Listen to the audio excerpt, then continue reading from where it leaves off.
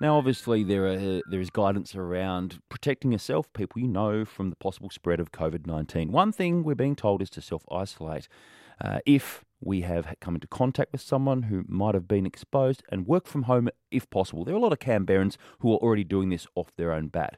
What about people who work in healthcare? By necessity, there's physical contact in a lot of healthcare roles. You look at GPs, nurses, and hospital workers who are on the front line. What about other healthcare workers like speech therapists and physiotherapists? The federal government has released a $2.4 billion health package to protect Australians from COVID-19, but not included within that is primary care physiotherapy treatment for at-risk groups. Phil Calvert is the president of the Australian Physiotherapy Association and is with us now.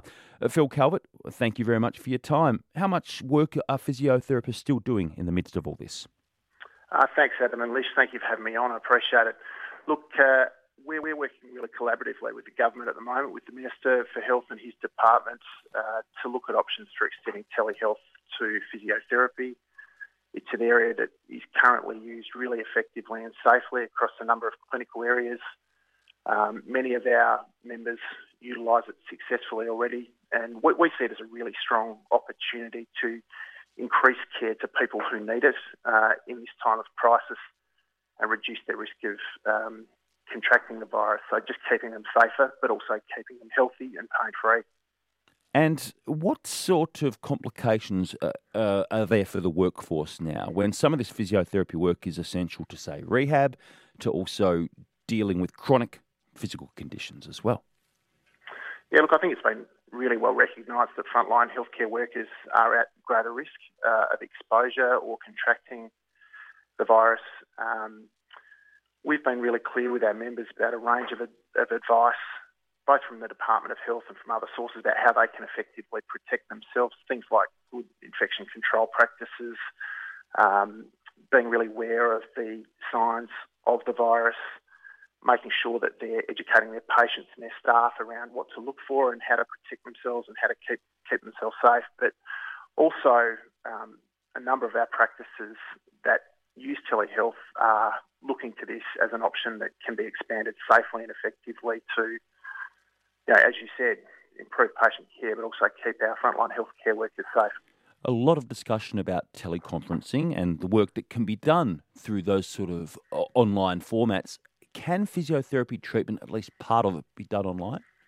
It absolutely can, and there's been a range of research that's been conducted across a wide range of clinical conditions that shows that physiotherapy care through telehealth is as effective and in some cases more effective than a face-to-face consultation. And I think many people in the community, when they think of physio, they think of the need for hands-on, they think of the need for a direct face-to-face consultation involving things like massage and those sorts of things. Now, they're things we do and we will continue to do and do very well, but for a range of conditions in clinical scenarios, the things that physios do really effectively that are really important for people is advice about how to move effectively, education about their rehabilitation, understanding when things aren't going well, and provision of exercises and progression of exercises. And that's something we're experts at, but it's something that can also be very, very safely, effectively delivered through a telehealth mechanism.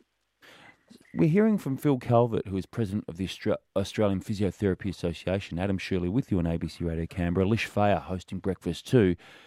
You are arguing that physiotherapy should be included in the government's health package. What are the primary reasons for that? Well, look, we see in the community now telehealth being used by physios really safely and effectively.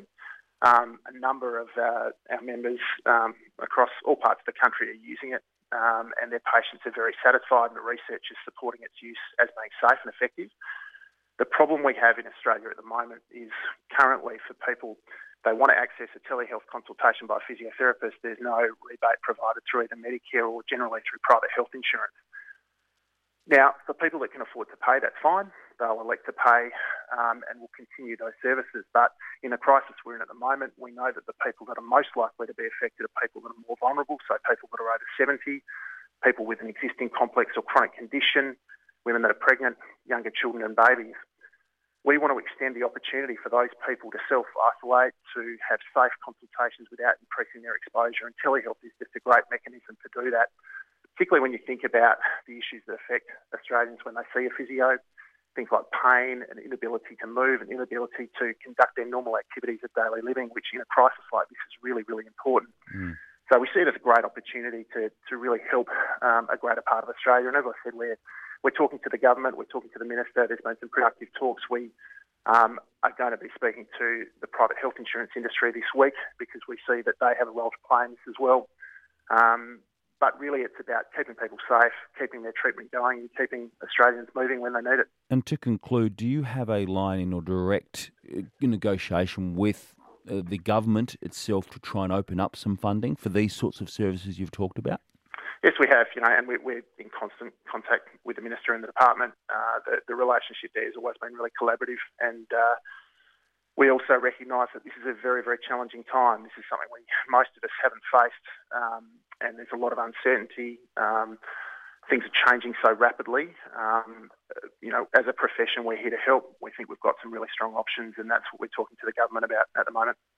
Appreciate your time, and we'll see if people speak to us this morning to talk about their physiotherapy needs and whether they're being met as well. Because as you say, this is significant for people with chronic conditions and those who need rehabilitation after an injury and the like. Phil Calvert, thank you for your time today. Thank you, Adam. Appreciate it. Phil Calvert, President of the Australian Physiotherapy Association. It is 17 minutes to 9.